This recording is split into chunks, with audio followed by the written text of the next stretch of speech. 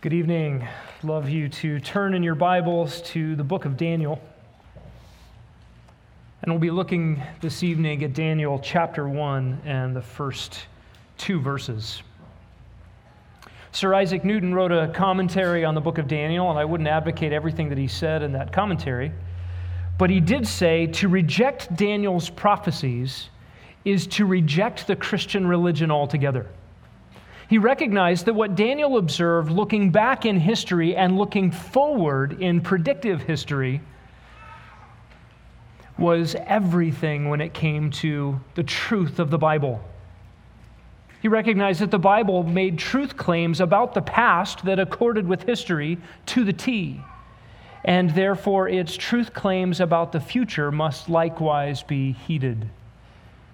So this evening we dive into the historical section of the book of Daniel in the first two verses. Let's read together Daniel chapter 1, verses 1 and 2. In the third year of the reign of Jehoiakim, king of Judah, Nebuchadnezzar, king of Babylon, came to Jerusalem and besieged it. The Lord gave Jehoiakim, king of Judah, into his hand, along with some of the vessels of the house of God, and he brought them to the land of Shinar, to the house of his God, and he brought the vessels into the treasury of his God. Let's pray together. Lord, we are here this evening to look into your word, and really rather to have your word look into us, to ply our hearts, to plow hard ground, to renew faith like a two-edged sword, discerning our own hearts, our thoughts, our motives, separating out that which is pleasing to you and that which needs to be tried again in the furnace. God, we pray that the truths of your word would become conviction for us, and the penetrating nature of your word in the hands of your Spirit would do its work with surgical precision to uproot idols, to dislodge from us worries and anxieties about political things, about the rise and fall of various empires. And Lord, may it solidify us this singular hope that your kingdom come will crush all other kingdoms, that you will reign, that you will rule, even as you always have reigned and ruled from heaven and governed the affairs of mankind. You will reign manifest on the earth. And so we pray, even as you taught us to pray, your kingdom come, your will be done on earth as it is in heaven. Use this book, this study, even this night, to that end for your glory in Jesus' name. Amen. Well, we're looking this evening at what is truly the beginning of the times of the Gentiles. You and I have only ever lived in the times of the Gentiles, and those times began properly in 605 BC. With the very verses that begin this book. We're going to look at this section, these first two verses, really in three parts, and they are the three parts that are designated by the three major sentences in Daniel 1, 1, and 2. And this really sets the stage for all that we're going to be looking at, not only in the first half of the book of Daniel with the telling of the story of Daniel and his three friends, but in the latter half of the book of Daniel with the unfolding of God's future plans for the world. We read in verse 1, in the third year of the reign of Jehoiakim, king of Judah, Nebuchadnezzar, king of Babylon, came to Jerusalem and besieged it. A pretty simple summary of that is Nebuchadnezzar besieges Jerusalem. That is what is going on here in this verse, and we're introduced to names and places with which we need to be familiar. Daniel writes, in the third year of the reign of Jehoiakim, king of Judah. And if you were an astute reader of Jeremiah 25, verse 1, for instance, you might notice that the siege of Jerusalem is listed in Jeremiah 25 as the fourth year of the reign of the king of Judah. And the critics of the Bible love to point to a supposed discrepancy between Daniel 1:1 and Jeremiah 25:1 and see Daniel says the third year and Jeremiah says the fourth year. Therefore, the Bible can't be trusted. It all falls apart. All of you Christians should close your Bible and walk away. And we're going to find once again that Daniel, the book of Daniel, becomes the anvil that smashes all the critics' hammers once again.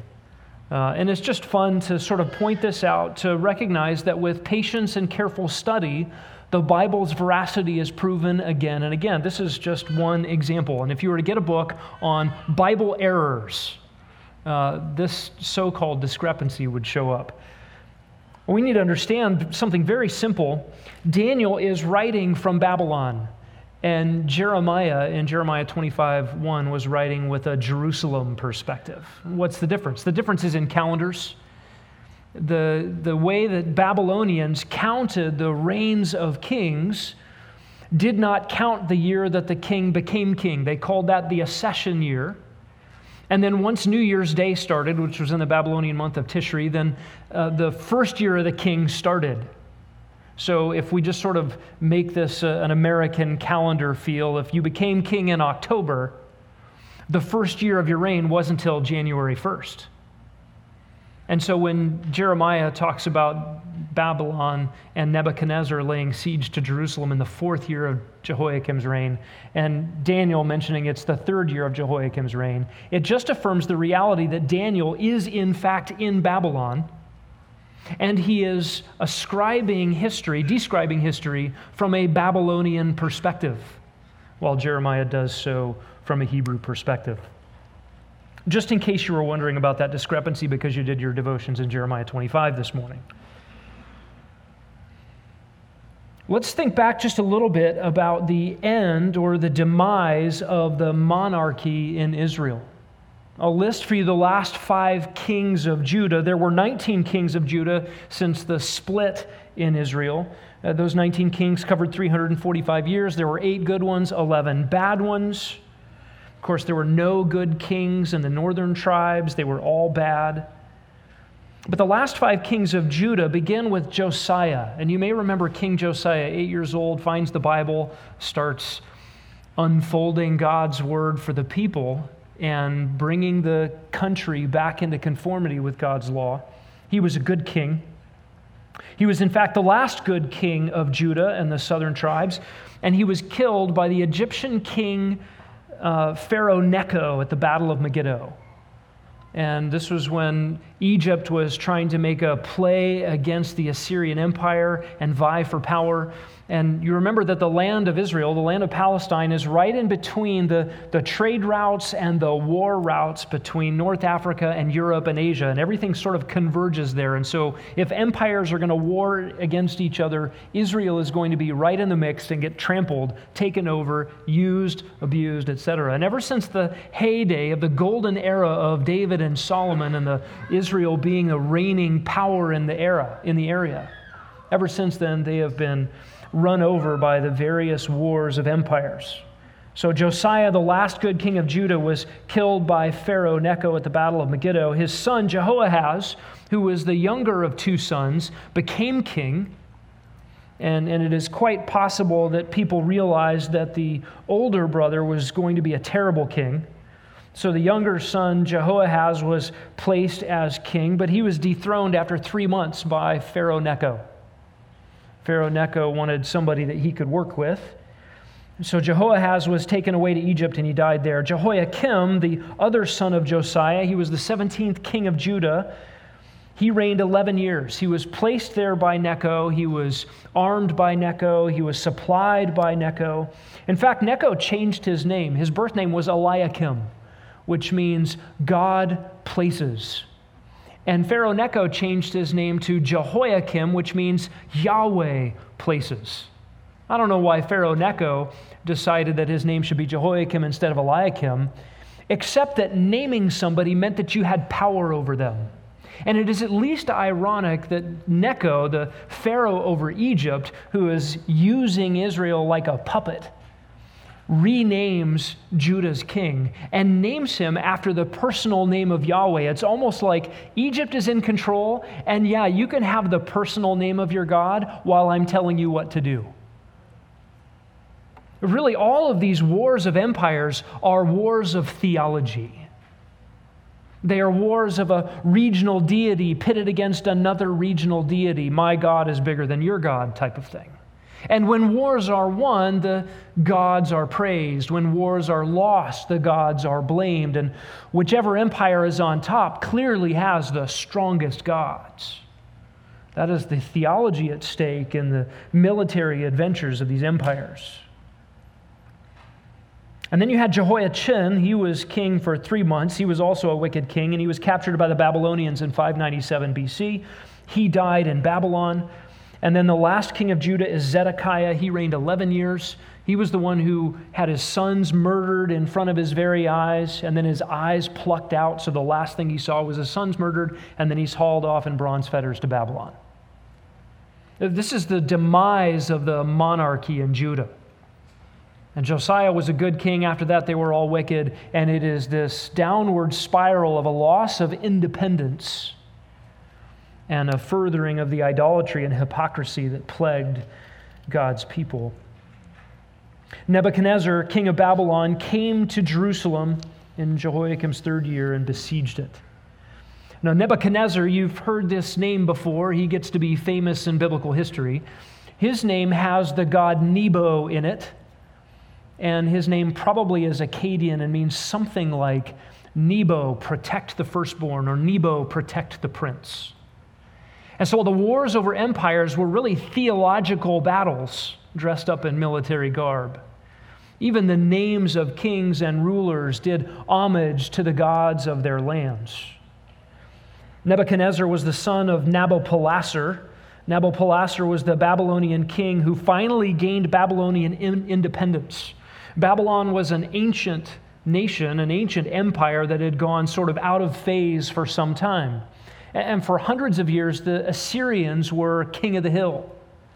And Nabopolassar was the Babylonian king that brought about what we call the Neo-Babylonian Empire, the resurgence or the rebirth of Babylon, that brought it to its world-class magnificence.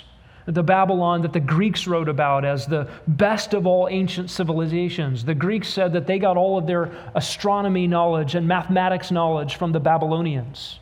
The Babylonians were the ones who built the Hanging Gardens, one of the wonders of the ancient world. And it was said that there were 3 buildings in Nebuchadnezzar's Babylon that rivaled the Hanging Gardens. So this was a world-renowned civilization coming to the fore under Nabopolassar in his reviving and gaining of power. And he gained power while Assyria was on the decline, and he allied himself with the Medes and with Scythian armies. Nabopolassar saw the fall of Nineveh in 607, which was the end of the Assyrian Empire. And by the way, if you lived under the Assyrian Empire, under its capital of Nineveh that really reigned all over the Middle East, you would think that nothing could stop the Assyrians. Even at the end of their empire, the capital of Nineveh was sort of a rock fortress up in the mountains that nobody could touch. They didn't have enemies to the north of them. They were able to keep everybody else out, and they really fell apart internally. And so when Assyria was weak, Babylon began to be the rising star in this clash of empires. It was only Egypt that had a reputable fighting force left in the area. And Egypt's pharaoh at the time was an old guy who'd fought his battles young, and now he was just ready to retire. But when he died, an upstart young pharaoh with a fighting spirit decided to take the spoils of the fallen Assyrian Empire. He marched north to do just that. He knew he would have to take care of the little puny Babylonians. Who are they? And yet he met a surprisingly cunning general. He was the crown prince, the son of Nabopolassar. He was the general Nebuchadnezzar, and he met the Egyptians at the Battle of Carchemish and soundly defeated them. It really was effectively the end of any hopes for Egyptian supremacy in the area. After this battle, Nebuchadnezzar came to Jerusalem and approached Jerusalem. That's where we find ourselves in Daniel chapter 1. Nebuchadnezzar has, just as crown prince, effectively become the king in the stead of his father in the western provinces. He's defeated the last arch enemy of Babylon and has secured Babylon's place as the reigning world power. And now he has approached little tiny Jerusalem. Morally lost, spiritually adrift, compromised in every way possible, full of idolatry and hypocrisy. And he has gotten there just at the right time. In 605 BC, he approached Jehoiakim. He took Daniel. He took stuff out of the temple. He made effectively Jehoiakim a vassal, that is, a slave king. You get to sort of be a king here, but you have to do what I say and you have to give me all your money. In 597 BC, there was a second siege, and in 586 BC, he saw the end of the monarchy completely with the death of Zedekiah, or with the captivation of Zedekiah, the destruction and burning of the temple, and the razing of Jerusalem. The third year of Jehoiakim, king of Judah, Nebuchadnezzar, king of Babylon, came to Jerusalem and besieged it. And when you read world history, you think, well, that seems only right. Nebuchadnezzar's on the ascendancy, Babylon is on the rise, Assyria's day is done, Egypt is out, it's Babylon's turn. Jerusalem's just in the way. We come to verse 2, and we find a change of subjects. In verse 1, it was Nebuchadnezzar does this. And look at verse 2. The Lord gave. That is a striking sentence. We've been talking about geopolitics. We've been talking about the rise and fall of empires. We've been talking about what really smart generals do. And now this all of a sudden got theological. In fact, this phrase, the Lord gave, occurs 3 times in this chapter. There in verse 2, down in verse 9, God gave Daniel favor in the sight of the officials. And then down in verse 17, God gave the youths, the Hebrew youths, knowledge and intelligence in every branch of literature. This is a behind-the-scenes look at what is really going on in world politics. You can read the newspapers all you want, but you need to come to verse 2 and read the Lord gave. There has never been a change of power that does not come with this theological caveat. Every king's heart is in the hand of the Lord, like channels of water, and he directs where he wants. There's never been a presidential election out of sorts with God's perfect, unchanging, unflinching plan. There's never been the fall of an empire without his doing. We don't always see it. We don't always read it in the papers. Here, Daniel pulls back the curtains for us just a little bit. The Lord gave. This is the theology behind the scenes. Nebuchadnezzar did not make Israel his subject by his cunning, his skill, by his gods, or by luck. And notice this is the Lord gave. This is the Hebrew word Adonai. It simply means master, or the one who is in charge. There are other places in Daniel where the divine name is used, Yahweh, the covenant-keeping, self-existing God of Israel.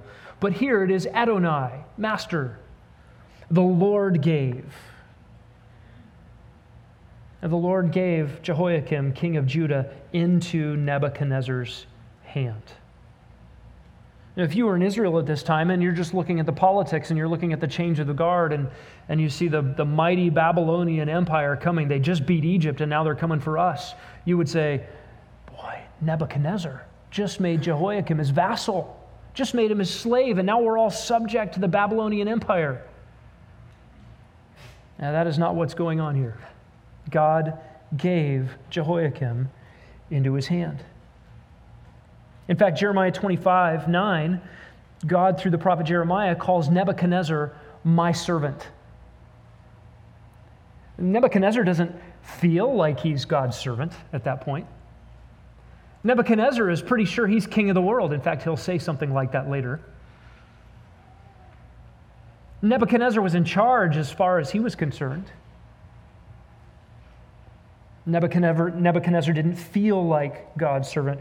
E.J. Young says he was an instrument of the divine will. And this is like Assyria as an instrument of God's will. The previous empire was in the same boat. Turn to Isaiah chapter 10.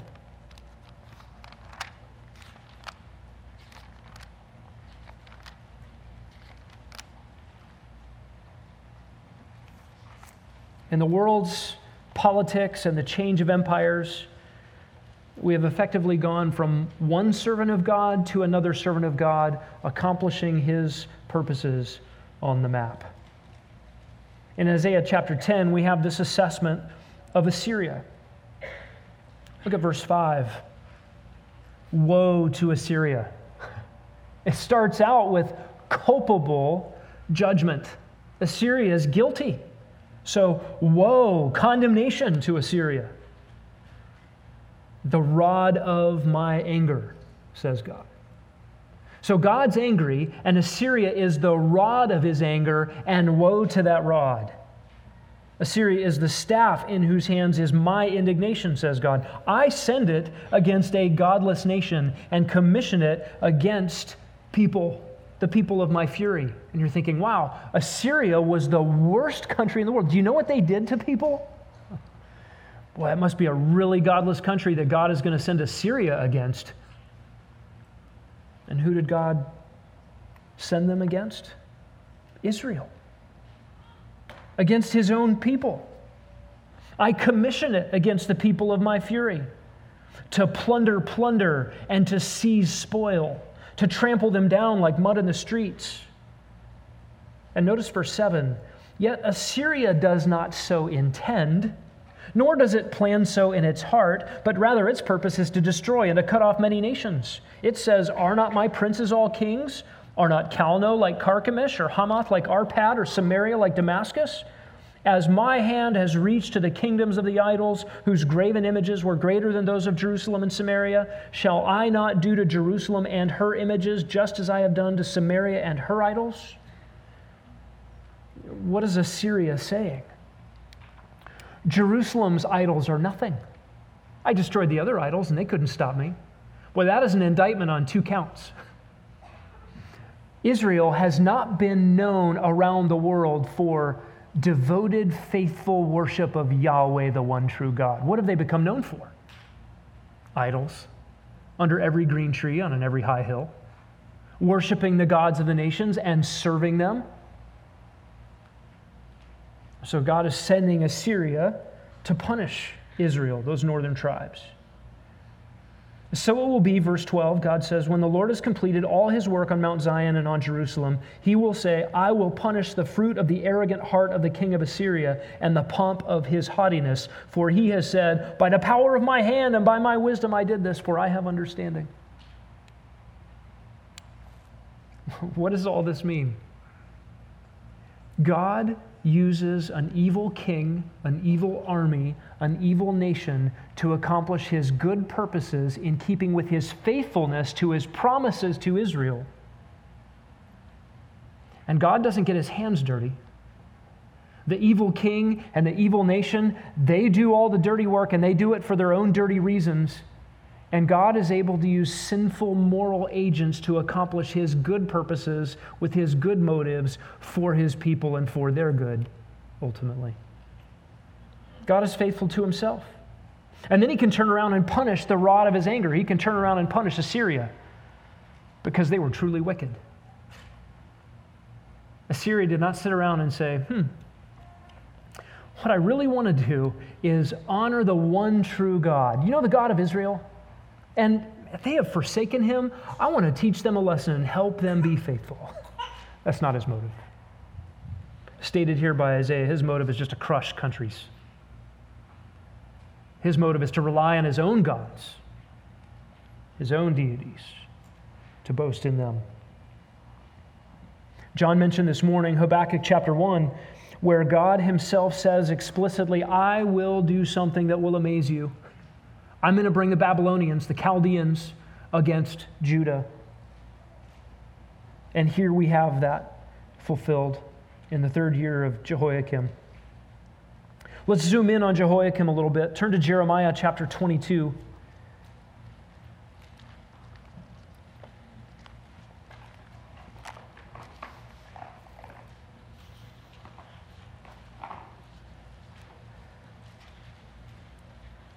God gives a warning to Jerusalem and Judah.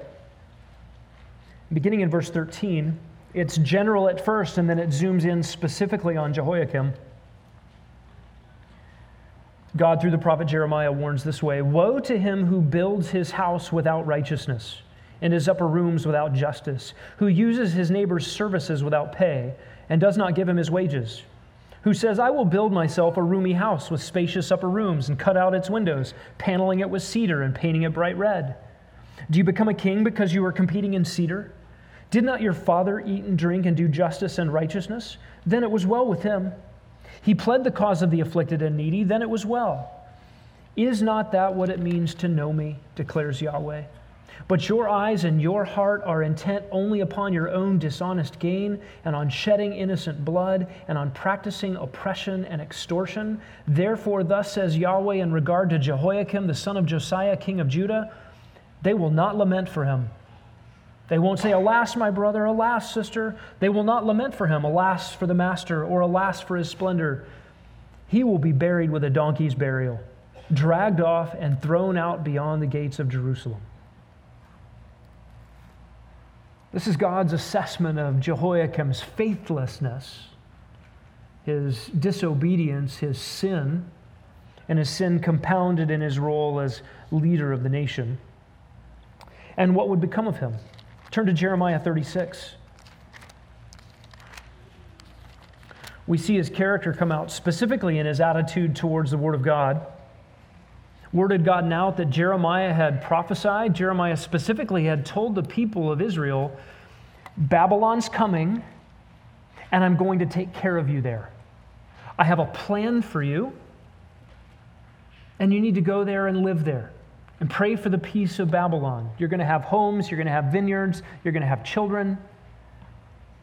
You're being exiled from the land for some very specific purposes, but go there and trust me. Don't run away to Egypt for help. Well, Jehoiakim didn't like that. Jehoiakim didn't like what Jeremiah said about his own character. He didn't like the strategic plan that God laid out. In verse 20 of Jeremiah 36, they went to the king in the court, but they had deposited Jeremiah's scroll in the chamber of Elishama the scribe, and they reported all the words to the king. So the king sent Jehudi to get the scroll. He took it out of the chamber of Elishama the scribe. Jehudi read it to the king as well as to all the officials who stood beside the king. Now the king was sitting in the winter house in the 9th month with a fire burning in the brazier before him. And when Jehudi had read 3 or 4 columns, the king cut it with a scribe's knife and threw it into the fire that was in the brazier until all the scroll was consumed in the fire that was in the brazier. Yet the king and all his servants who heard all these words were not afraid, nor did they rend their garments. Even though Elnathan and Delaiah and Gemariah pleaded with the king not to burn the scroll, he would not listen to them. And the king commanded Jerahmeel, the king's son, Sariah, the son of Abdiel, to seize Baruch the scribe and Jeremiah the prophet, but the Lord hid them. Then the word of Yahweh came to Jeremiah after the king had burned the scroll and the words which Baruch had written in the dictation of Jeremiah. They made another scroll. Look down at verse 30. Thus says Yahweh concerning Jehoiakim, king of Judah, he shall have no one to sit on the throne of David, and his dead body shall be cast out to the heat of the day and the frost of the night. This is one of those scenes in Scripture where you're reading it and you just cringe. Don't do that. Don't take the Bible, cut out the stuff you don't like and throw it in the fire. Don't you know what happens to people who do that? And he and his officials had no fear in doing it.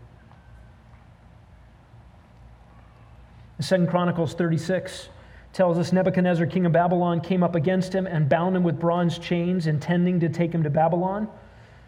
It turns out he didn't actually take him to Babylon.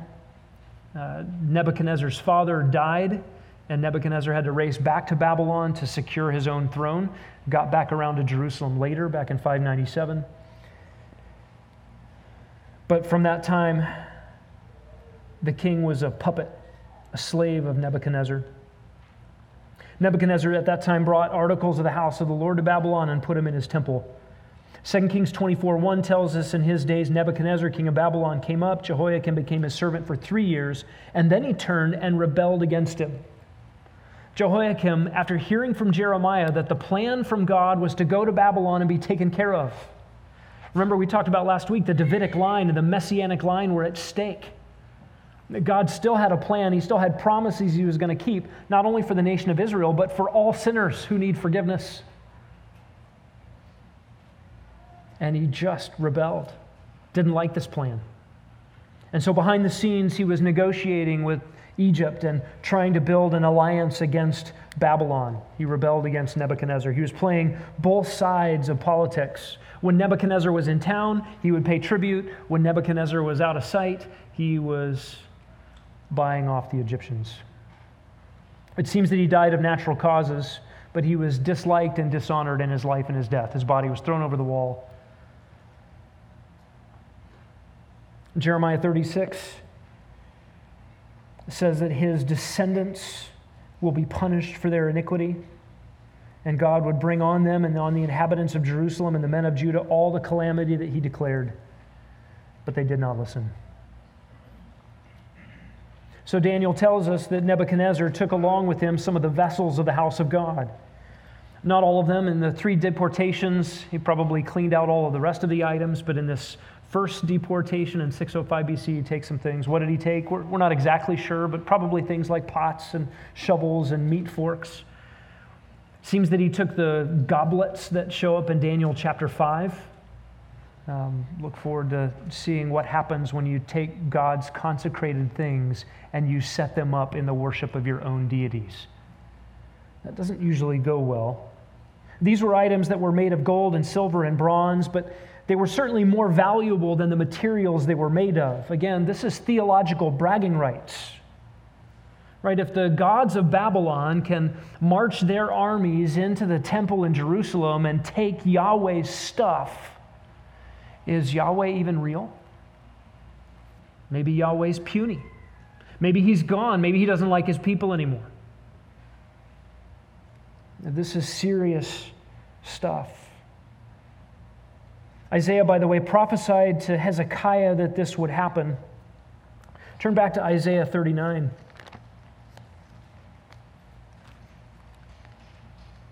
And you may remember the scene. This is 100 years before Daniel's day. And King Hezekiah, who was a good king, was being attacked by Sennacherib. This is back when Assyria was the world empire. They were the real threat. And they had already decimated the northern tribes, and they were coming for Judah and for Jerusalem. Hezekiah prayed. You remember he spread out the letter before the Lord, and then God really did a remarkable thing. Killed 185,000 Assyrians in their army. And I love this statement in Isaiah 37, verse 36. When men arose early in the morning, behold, all of them were dead. And God miraculously saved Judah and Hezekiah from the attack of the Assyrians, for being overrun by the Assyrian army. God answered Hezekiah's prayer. And then Hezekiah was sick. Hezekiah asked for a stay on his health, on his life. God gave him a little bit longer life. In fact, the sign that God gave to Hezekiah is interesting. He held back the sun's movement during a day. He made the shadow go backwards on the steps rather than forwards. If you were standing outside next to a saguaro cactus and you were watching in the afternoon as the sun is hitting the side of the saguaro cactus and making a long shadow, and all of a sudden the shadow starts going back the other direction. That's what Hezekiah saw. Now think about that astronomical phenomenon. That would affect everything. Babylonians were known for making precise calculations of sun, moon, stars. They had shaped lenses to look at things small. They had probably shaped lenses also to look at things far away. In fact, they would have had to, because they had, prior to Daniel's day, the Babylonians had already calculated the size and the colors of the moons of Jupiter and Saturn. In fact, the Greeks pulled their astronomical knowledge from the Babylonians. Is it possible the Babylonians noticed the sun going backwards for a little bit during Hezekiah's illness? Is there a reason they wanted to make their way to Palestine? Isaiah's prophecy to Hezekiah comes in a time when perhaps Isaiah was weak in faith, fearing the Assyrians, perhaps reaching out to this little country a little bit farther south and to the east called Babylon. Maybe I can get some help from Babylon against the Assyrians. And so Isaiah invites Merodach Baladan, 100 years before Nebuchadnezzar, 705 BC, to come to Jerusalem and see the treasures. Isaiah 39.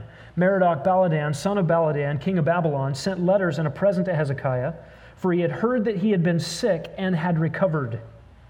Hezekiah was pleased and showed them all his treasure house, the silver and the gold, the spices, the precious oil, and his whole armory, and all that was found in his treasuries. There was nothing in his house, nor in all his dominion, that Hezekiah did not show them.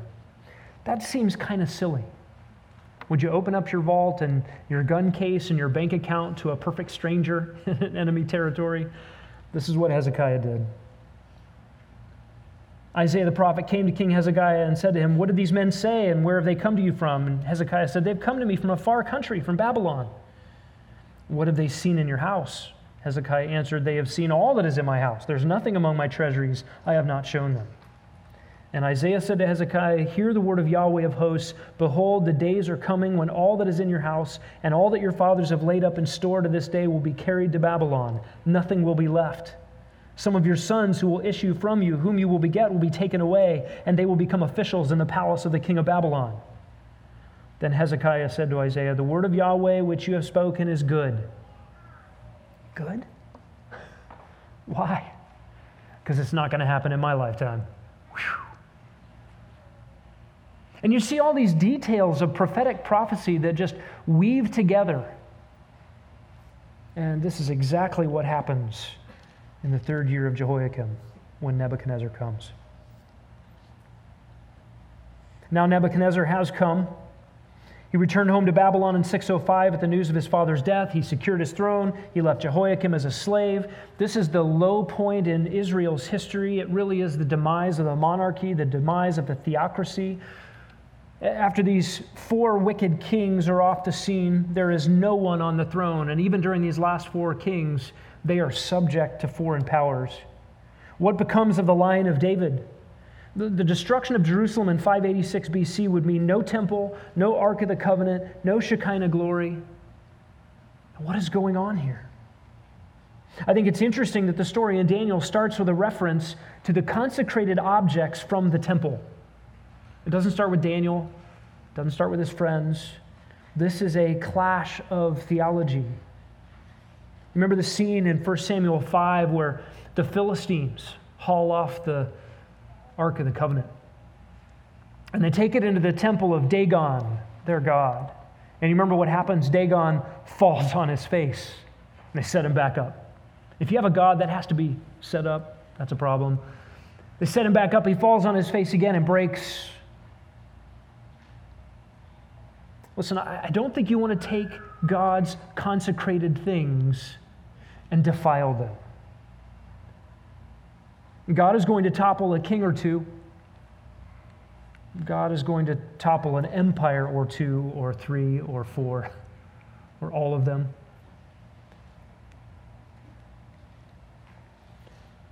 The third scene here that really sets the stage for Daniel is Nebuchadnezzar's committing these things to defilement. Nebuchadnezzar invaded Jerusalem. God gave Jehoiakim into his hand. And thirdly, Nebuchadnezzar commits the temple items to defilement. Look at the second half of verse 2.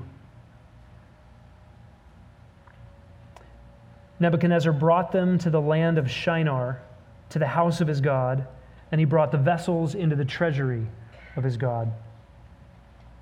This word Shinar, it's an old word for southern Babylon, for Chaldea. This is the site of the Tower of Babel.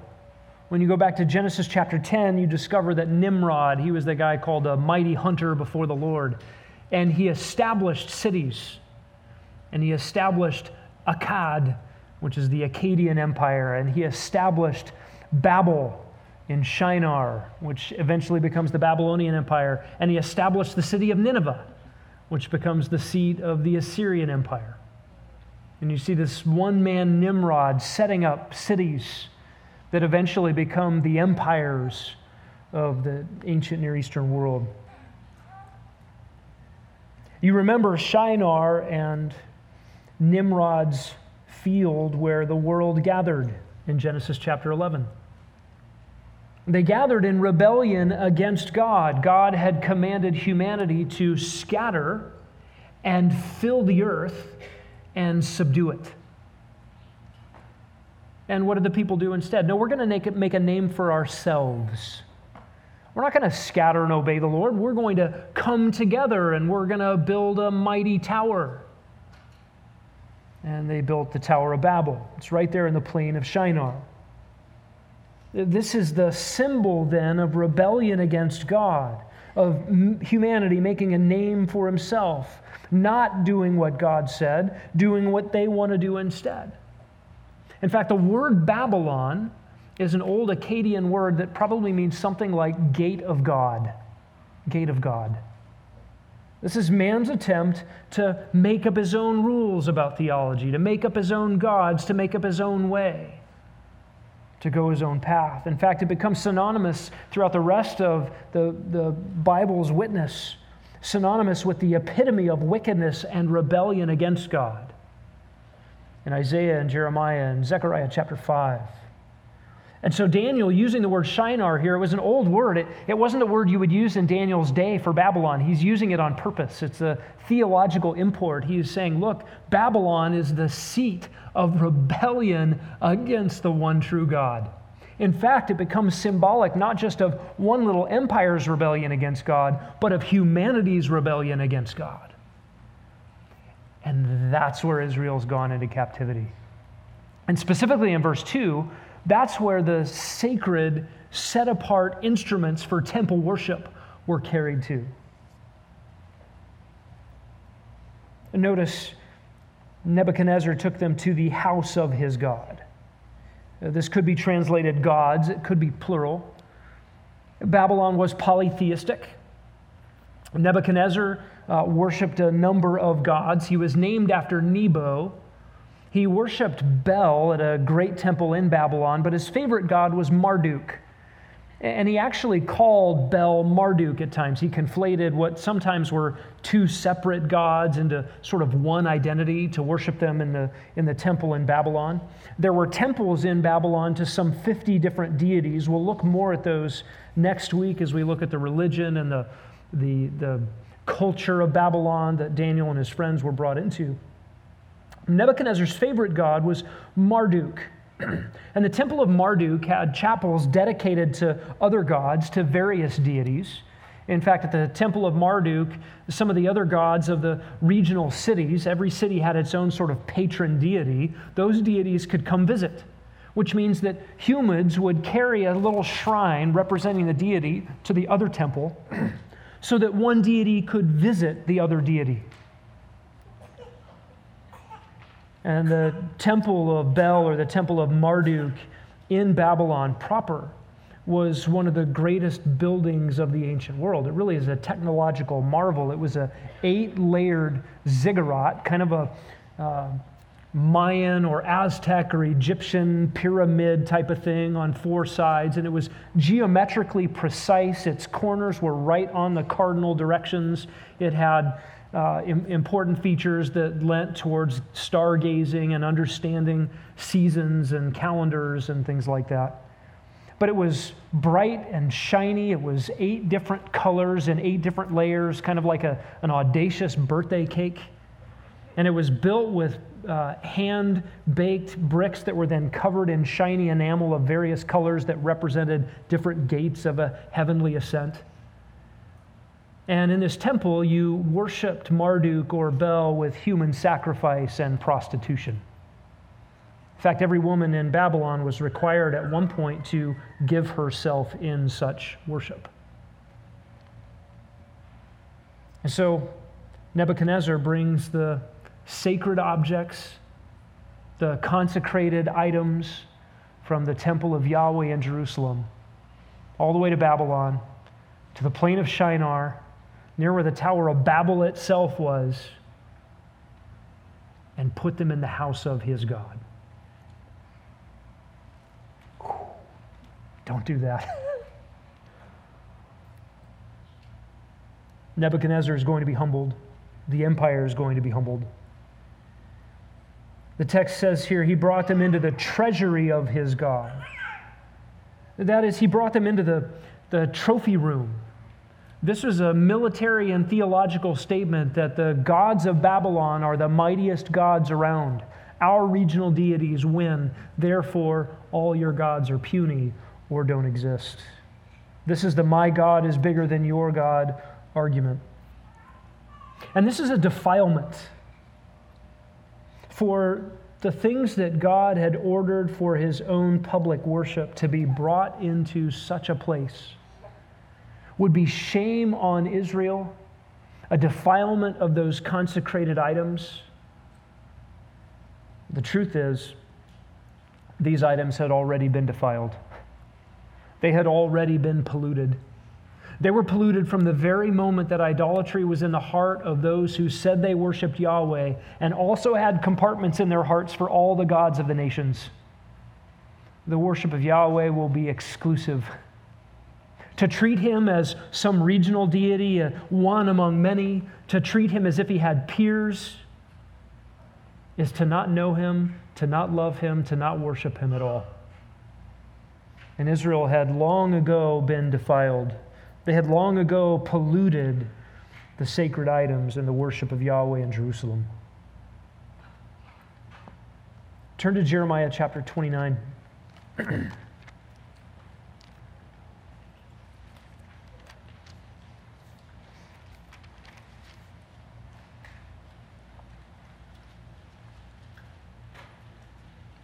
The entire section here is worth reading, verses 1 to 14, but we'll zero in on verse 10.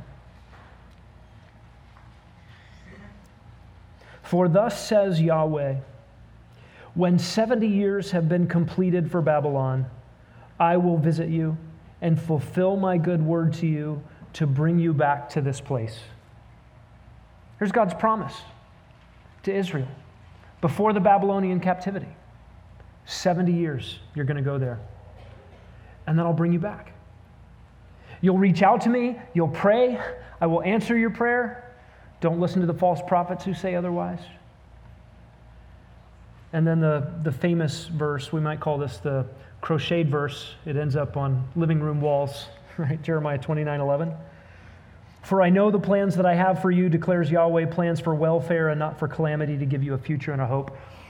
That verse is not about your next career choice, just so you know. Sorry, Tom. That verse is specifically about 70 years for captivity in Babylon. And why is it 70 years? Because for 490 years, Israel has forsaken her covenant end of the bargain. Israel has forsaken God's ways and specifically manifest in the Sabbath. Israel was to trust the Lord every seventh year and let the land rest. And God is essentially saying, my land is going to get its rest, and you have to get out of the land for that to happen. It's not just about Sabbath. It's not just about the land resting. It is about Israel's fidelity to God's word. And we might see a striking example in Jehoiakim of taking the Bible and cutting it to shreds and throwing it in the fire. But Israel has been doing that at the heart for 490 years. And so God takes them away. And what you need to understand about this section of Jeremiah 29, before it happens, God's already promised there's an end to it. He has his purposes, and his purposes are good. He's faithful to his own promises. His word always comes back true. And the 70 years is important. If we take 70 years from 605 BC, that takes us to 536 BC. In other words, from Daniel 1, the first exiles, all the way up until the first returnees to the land, 70 years. There's another way to count that if you go from 586 to 516. 586 is the fall of Jerusalem, and 516 is the rebuilt temple under Zerubbabel. Either way you count it, from first exile to first returnees, or destruction of the temple to the rebuilt of the temple, 70 years. And that just reminds us that God keeps his word. This is what makes Daniel such a fascinating book. It's why Isaac Newton said, if you reject Daniel's prophecies, you reject the Bible. You reject Christianity. Because it gives us this unique view at the past, present, the future. God always keeps his word in such remarkable precision. What a tragedy for Israel to forsake the one God, really the only God that exists, and the God who tells the future with such precision, and exchange it for such garbage, such life-destroying idolatries. And we need this book. Let's pray together. Lord, we thank you for Daniel. We thank you for even this setting the stage for watching the lives of 4 sinners who are faithful to you, who have courage under fire, who believe your promises, who do not conform to the culture around them. God, we need to see their example. Bigger than that, we need to trust that you are the sovereign over all of human history, and you are bringing all things to pass according to the counsel of your will, and you will one day reign on the earth, and every knee will bow, every tongue will confess that you're Lord. Even your enemies will feign obedience when you reign on the earth. God, we look forward to that day. In the meantime, let us be faithful right where you have us in all the tumults and all the changes and rises and falls of human empires. We know that you are faithful. Help us to trust you in Jesus' name. Amen.